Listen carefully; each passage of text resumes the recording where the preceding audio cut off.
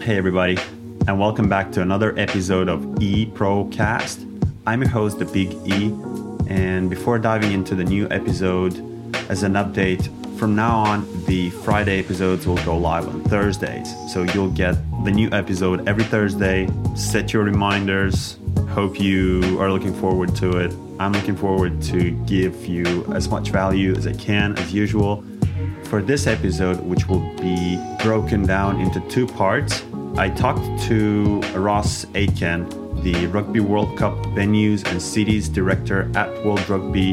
In part one, we talked more about his story, about what he does besides his role with World Rugby, and of course his experience and how it was during the Rugby World Cup in Japan last year, which was a huge success. Also the venue he enjoyed the most and why, and also the story of his baby boy that was born in Japan while he was on his duty preparing for Rugby World Cup, and all these challenges and how he faced them. So that was a lot of fun. Part one, hope you enjoy it. All right, everyone. So we are back with another episode and a new guest of the eProcast. I have Ross Aitken from Glasgow, Scotland now. He recently moved from Tokyo, Japan, where he was part of the venues, cities, and so on of the Rugby World Cup 2019 in Japan, which was a huge success. We talked to Ronan Doniger a few episodes back about it, how it was, how it impacted the community, and so on. And now it's Ross's turn to join me on the podcast and share his story and his experience and background. And in this episode, we'll be talking all about stadiums, the trends, why clubs, organizations are moving towards when it comes to stadiums and so-called smart stadiums, what this means, why organizations are putting a lot of eggs in this particular basket, and why it's important for them to work in this direction. Ross, welcome to eProcast, and I'll just let you share your story and your background, how you got into sports. This is also very interesting. Sure. Well, first of all, thank you very much for having me on, Huge. Pleasure to be here. So my journey's been quite normal, I would say. You know, I was always into sport. I was a rugby player and a golfer and an athlete when I was younger. Rugby was definitely my passion, and I went to university, studied sport at undergrad level, and came out at the end of my 4 years with a degree in sport, but no real idea of what I wanted to do with that degree.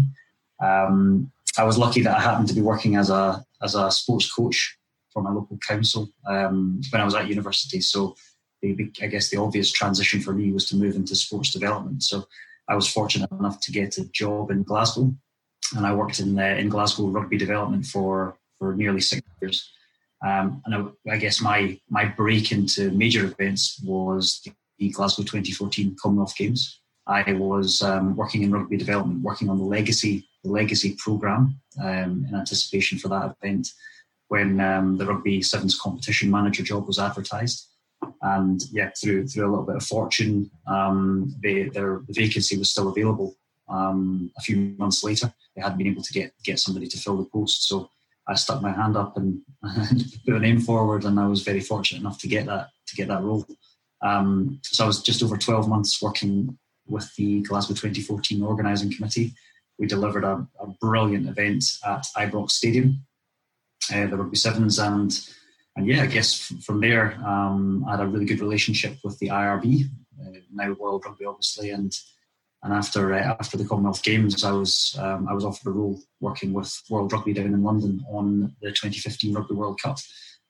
Did that for 15 months, and then turned my attention onto Japan.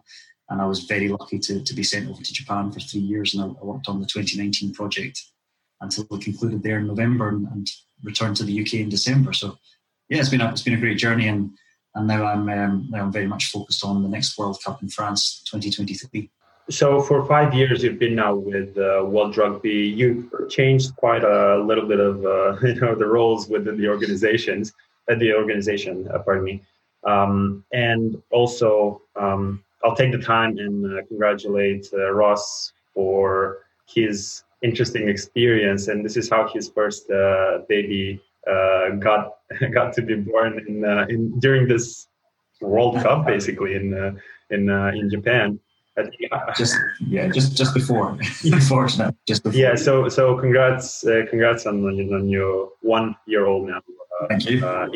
Thank you. Yeah. And how was it? How challenging was it? It was much more challenging for my wife than me, to be honest. But yeah, it was amazing to have Innes out in Japan. It's brilliant. You know, he's born in Japan and qualifies to play rugby for Japan. So there'll be a discussion to be had when he's old enough, whether he goes Scotland or Japan. But yeah, great experience. Challenging experience. Japan is a very interesting culture. Lots of bureaucracy, lots of forms to fill in. The number of forms are just frightening. I'm still completing forms now. Is he Japanese now? Say again? Is he Japanese? He's not Japanese. No, he's fortunately he's not Japanese at all. But no, he's born in Japan, but he doesn't get a Japanese passport. Doesn't get anything. I guess no rights in Japan because none of the parents were Japanese. Then he doesn't really have anything permanent in Japan. I guess it's just a birth certificate. That's really all he comes away with. No citizenship or passport or anything. But yeah, no, it was an interesting experience, put it that way. And we're both delighted to have a healthy, happy little boy. And he's, as you say, he's just turned 1, and yeah, it's a lot of fun. Yeah, and also congrats on your recent role change from Rugby World Cup venues and cities manager to director, which of course brings more responsibility, more fun. You also got to, I guess, extended your duties for Rugby World Cup in 2023, which is going to be in France. So how much you're looking forward to it, and how you think France edition of the World Cup could be better than Japan? I'll start with the last question first. I mean, will it be better? I don't know. It'll be different. It'll be a different tournament, and there'll definitely be things that they'll be able to do better, whether it's through technology, the stadiums that we're using, the broadcast. But there'll be other things that they'll really struggle to meet. Japan was amazing. I guess the main thing about Japan was the support over there, the spectators. Everybody bought into the tournament. You could really tell that whatever city you went to, whatever host city you went to, you were welcomed. And we had 40 or 50,000 applicants for the volunteer program. I think we were only able to have 10 or 12,000 in the end. But all of them wanted to be involved because they wanted to display Japanese omotenashi, which is Japanese hospitality. They wanted to share Japan with the world, and yeah, I think that just lifted the tournament more than anything else. In terms of the role hasn't actually changed that much. The job title has changed. That's more, I guess, it's more around who we're working with. Our role as World Rugby and the Rugby World Cup team is to work with the organising committee to ensure that they are delivering what we need them to deliver, and just to be there to guide and support them, really. So it makes sense for our roles to be at a level that meets our counterpart in the organising committee, and that's, I guess, where the role title changes come in. But my role is quite broad. I am venues and cities director, and that covers a number of areas. I look after the venue side, so operations, overlay and development, city operations, and any image and look application. I'll work quite closely with our partners on the delivery of that.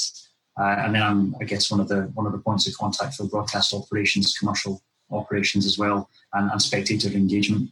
And then the other thing that I've kind of taken on more recently is ceremonies and sports presentation, which is quite an interesting and exciting part of the role as well. So we've got a really broad remit. We're quite a small team in World Rugby, and we cover off quite a few areas. But it's a very, very enjoyable role. And yeah, very much looking forward to France 2023 and the excitement. All right, and the world experienced this Japanese culture, especially the videos and pictures of how they clean after the game is finished.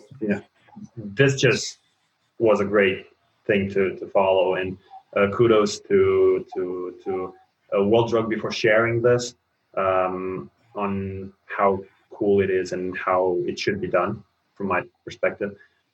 Yeah, I mean, they were doing that before. They were, this is a cultural thing. It's a very, very clean, hygienic society. You see, there's obviously a big debate at the moment happening, and certainly in the UK around the wearing of face coverings and face masks. And in Japan, that's normal now. It wasn't 50, 60, 70 years ago, but it's normal now for everybody. If you're either if you're ill or you're coughing or anything, you wear a mask. It's to protect others, not to protect yourself. That's first and foremost. So a very respectful society, very respectful culture, and very clean society. So you see from the Football World Cup, we saw it in Glasgow as well when we had Japanese teams playing football over in Scotland. All of the supporters clean up after themselves, and yes, it's brilliant to watch. And you'd like to think that culture will rub off on other countries and other fans, because it's a really good one. So Ross, moving back to earlier days, I'll call it this way. Right before your first job in sports, what was first of all, what was your motivation, and how, if you remember, how was it when you first started your first position in sports, and what was the crucial moment that you decided, I want to do that? Yeah, crucial moment. It started long before I was in university. I always wanted to be involved in sport. I guess initially I wanted to be a professional athlete. I wanted to play, whether it would be a professional sprinter, rugby player, golfer. I wanted to be an athlete. And when I realised that wasn't happening, fortunately, I was already moving towards a career in sport, and it made sense for me to go and do sport studies. The local university is Stirling University, or University of Stirling, which is just down the road from where I was brought up in Dunblane. Had a fantastic sports programme, which is up in the top 1 or 2 in the UK at the time. And it was a no-brainer for me really to enrol into that course and follow the sport career path. That being said, I had no idea what I wanted to do. I think there are quite a lot of people that come out. I think you still don't know what you want to do, Huge. Absolutely. No. I'm not sure either. But it's you come out of university with a degree, and I think there's some very fortunate people who know what they want to do, and I was one of the people that I didn't really know what I wanted to do, but I knew what I was qualified to do, and I knew where my experience lay as well. And I guess what was really fortunate for me was I was able to work in sport while I was at university, and it was working with the local development team, delivering taster sessions, sports programs, helping coordinate some programs, and in local schools and summer camps, etc. I guess that experience and getting that work experience during my studies was really beneficial, because it not only did it help me understand what working in sport was like, it was also a differentiator for me. Everybody comes out of university with the same degree, the same piece of paper. What is it that you've done in addition to that differentiates you? And for me, it was having that work experience as well, which allowed me to step into my first role. Right, and when we're talking, we always aspire to develop ourselves, continuous development and so on. And you're currently also involved in a master's program, if I'm not mistaken. How does it go? Yeah, so I've got 3 or 4 months left of my MBA that I've been working on for the last 3 years. I must admit, I bit off a lot more than I can chew. I didn't realise how time consuming, how difficult it would be. I started it in 2018, so not long after we moved to Japan, I decided to enrol into a course with the University of Manchester, the global program, and it's been really good, really beneficial. But I cannot wait for it to be over. Trying to do a master's as well as working full time and having a young baby, put our relationship to the test, shall we say? But we're nearly finished. That's crazy, Russ. When it comes to sports business, I know you've been into venues, you've been into the organization, call it this way, operations of the rugby tournament at Commonwealth Games and so on. But still, from what you know so far, for being years and years in the industry, what is the area that you like the most so far? That potentially you might get there at one point, but if there wouldn't be a stadium at this point, or this area, what would be the one that you would love to work in? So what part of sport would I like to be involved in? Good question. And to be honest with you, I don't really know yet. I'm still trying to work that out. I really enjoy the business of sport. That's why I'm doing my MBA. I wanted to get, I guess, a more general view of how businesses operate than just going down the sport management route.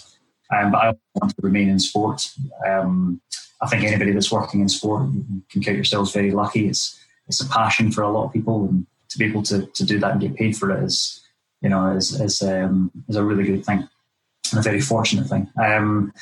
I think maybe thinking out loud, I'd love to be involved in a club environment at some point. I played for my local rugby club for many years, and not a professional club, an amateur club, and I was in and around the Glasgow Warriors professional team when I was working in Glasgow as a development officer, and I think working in the club environment would be something that I would like to get involved in at some stage. I've started watching Sunderland Till I Die. I don't know if you've seen the documentary on Netflix. I've started watching that. I'm not sure football clubs, the environment I want to go into. That's a quite high stressful environment, but again, I just find that it's interesting, and it's something that I might want to experience at some point in my career. But at the moment, I'm just very much enjoying being part of the Rugby World Cup team. I'm very passionate about the sport, very passionate about the event, the tournament itself, and work with a great bunch of people at World Rugby. We've got a really, really good, really strong team, and it's a pleasure to be involved in that team and work with them, every day of the week. It's a lot of fun, and I hope that continues for a little while longer. When it comes to stadia and stadium management, and we're talking stadia in general, because when we say stadium, is only the venue. When we're talking stadia, and that's for the listeners, stadia is everything around it. The city, even the people involved, and the citizens of that city, and so on. And we can make this as a connection with Rugby World Cup in Japan last year. What is the biggest challenge when it comes to this area at the moment? Like, what comes to you first to your mind? Well, I guess we define our stadiums as venues, and the venues, because I guess we would probably define a stadium as the concrete walls of the stadium. The venue itself is anything within the venue perimeter, and sometimes that can be, car park spaces, broadcast compounds, any temporary builds. We have a lot of temporary builds in Rugby World Cup, so that's how we would define a venue, and then your venue precinct, and then we've got I think in the Olympic terms they call it the last mile. We call it, I guess, our spectator journey from where the transport hub is all the way to the venue. The challenge is that every venue, every city is different. Every country you go to is different. There's different models. In Japan, the majority of the stadiums were owned and operated by the city. So I guess with that, there are lots of benefits and there are additional challenges that you have. Just as an example, some of the venues that we used in Japan, they were city owned, and they were also used as, I guess, health centres. So taking full use of a venue and having exclusive use, uninterrupted exclusive use, meant that the local residents couldn't come midweek and use the swimming pool, visit the physios that were maybe based out of there, and that's where we have to ensure there's some flexibility into our contracts and into the way that we manage these facilities. It's the organising committees that will manage the venues. We're there to guide and advise on what they should be doing, and we I guess approve what use we think is needed for the tournament, and then what use we'd be happy to accommodate within the general public use.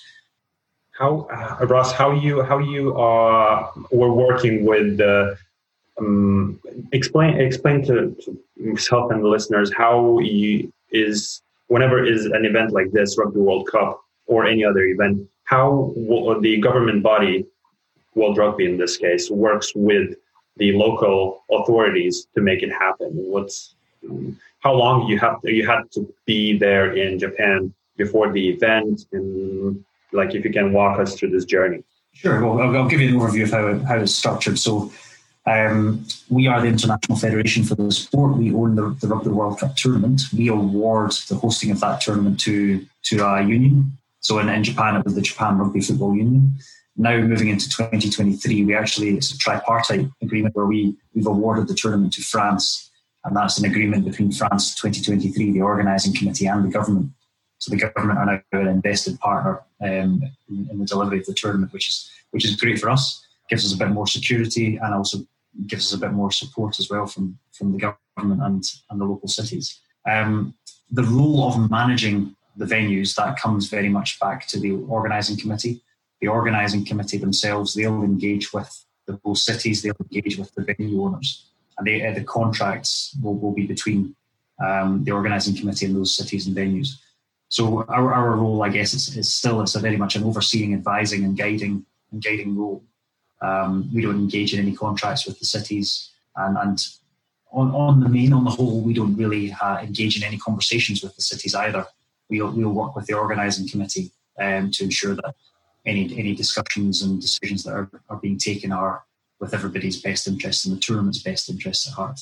So that's I guess how the structure works. And then it's down to the individual organising committees how they want to set up the relationships with the cities and how they want to staff themselves to manage those relationships. The challenge that you have is, some venues being owned by the city, some are privately owned.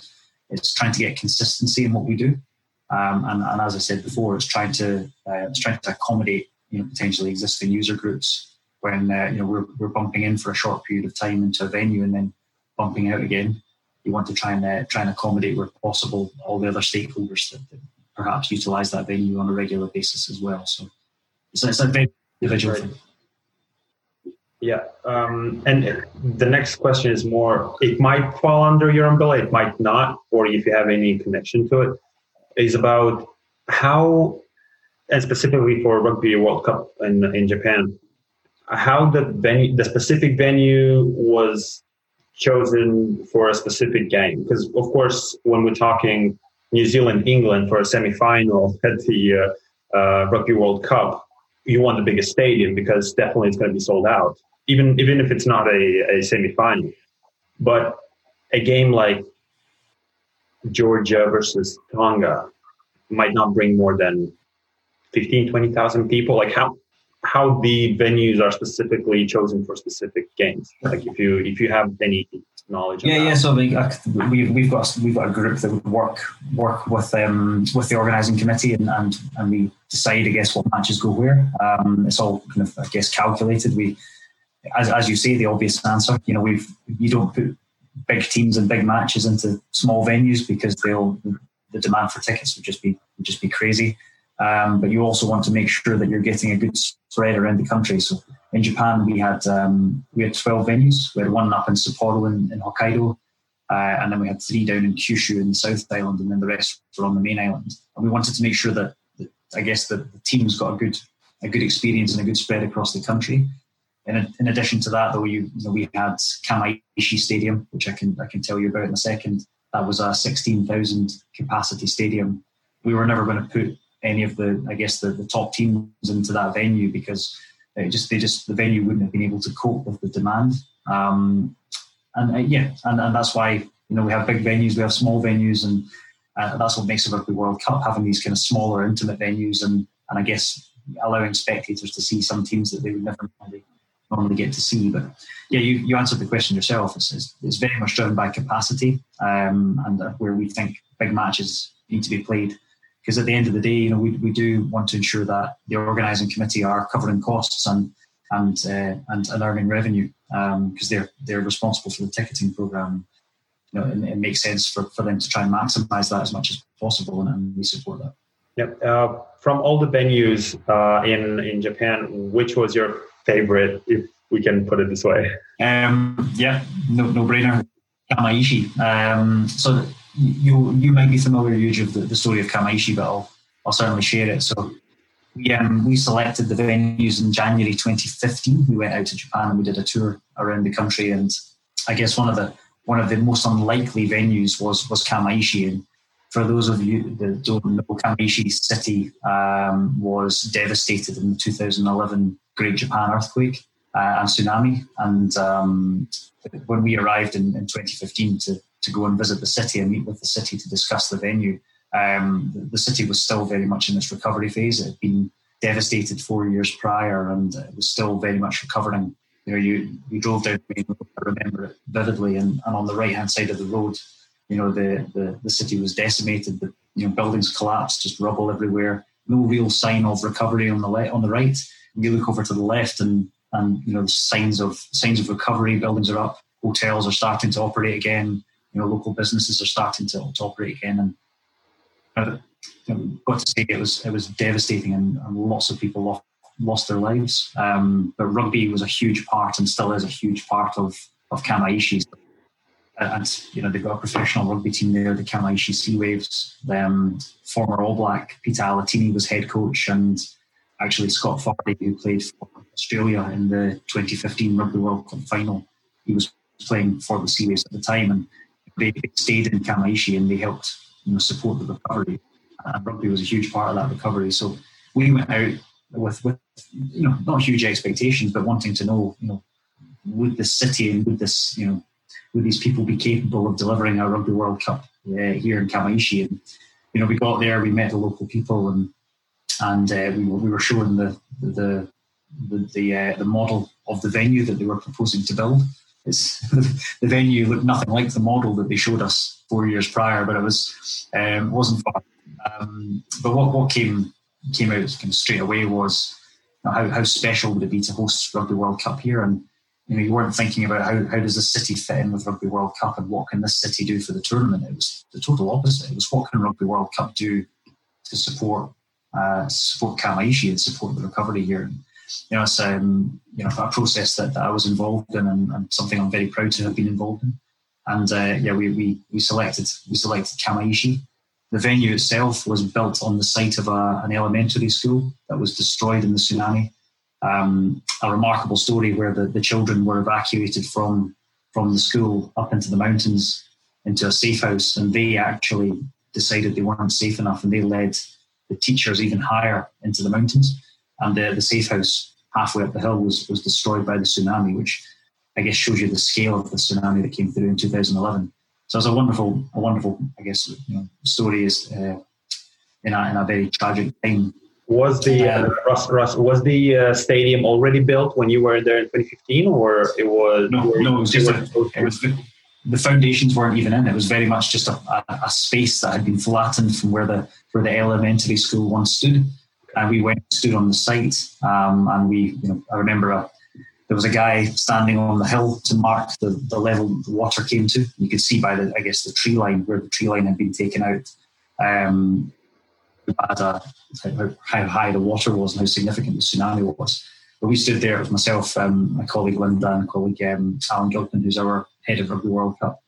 And we met the locals there, and one lady had been in the water for 2 days, another had lost family members, and the bodies still hadn't been found. And it was such a touching experience, and to be able to, I guess, support the decision to take Rugby World Cup to Kamaishi and do our very best to make it work was something that I'm certainly very proud of.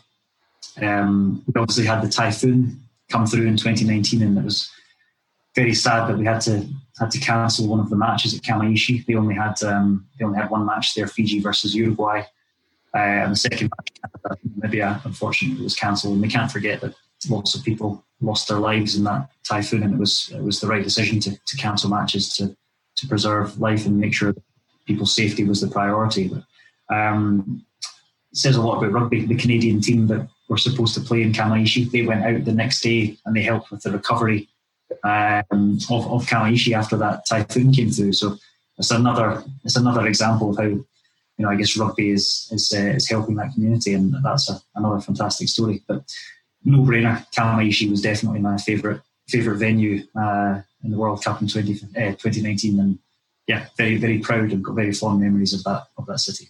Definitely, stories like this are creating that legacy when it comes to why Rugby World Cup 2019 was important for Japan as a nation, and we've seen great progress from their national rugby, from where they were 3 years ago, for example, and where they're now.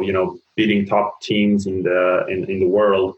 Of course, 2015 versus South Africa this year. Yeah. Last year it was against Scotland, if I'm not mistaken, and Ireland. Scotland and Ireland. Yeah, no, the Japan team were fantastic, and yeah, I don't want to say they made the tournament, but it certainly helped. Having the host nation do well was something that we couldn't have asked for. It was brilliant to see. Yes, it came at the expense of my countrymen, unfortunately.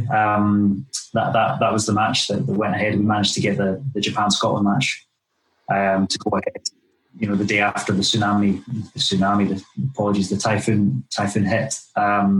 And yeah, we were fortunate to get that game ahead. And fortunately, we were able to deliver it. And it was probably the best match of the tournament, arguably the best match of the tournament anyway. And even for Scotland, I was there with my wife and my son.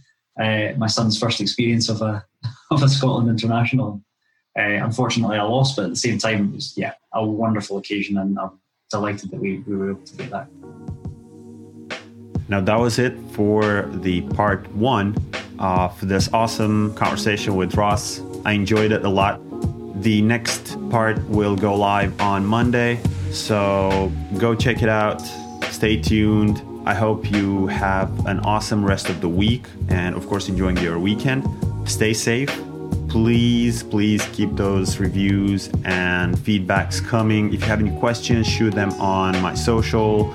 The links will be in the episode notes, and looking forward to see you in the next one. Stay safe. Ciao.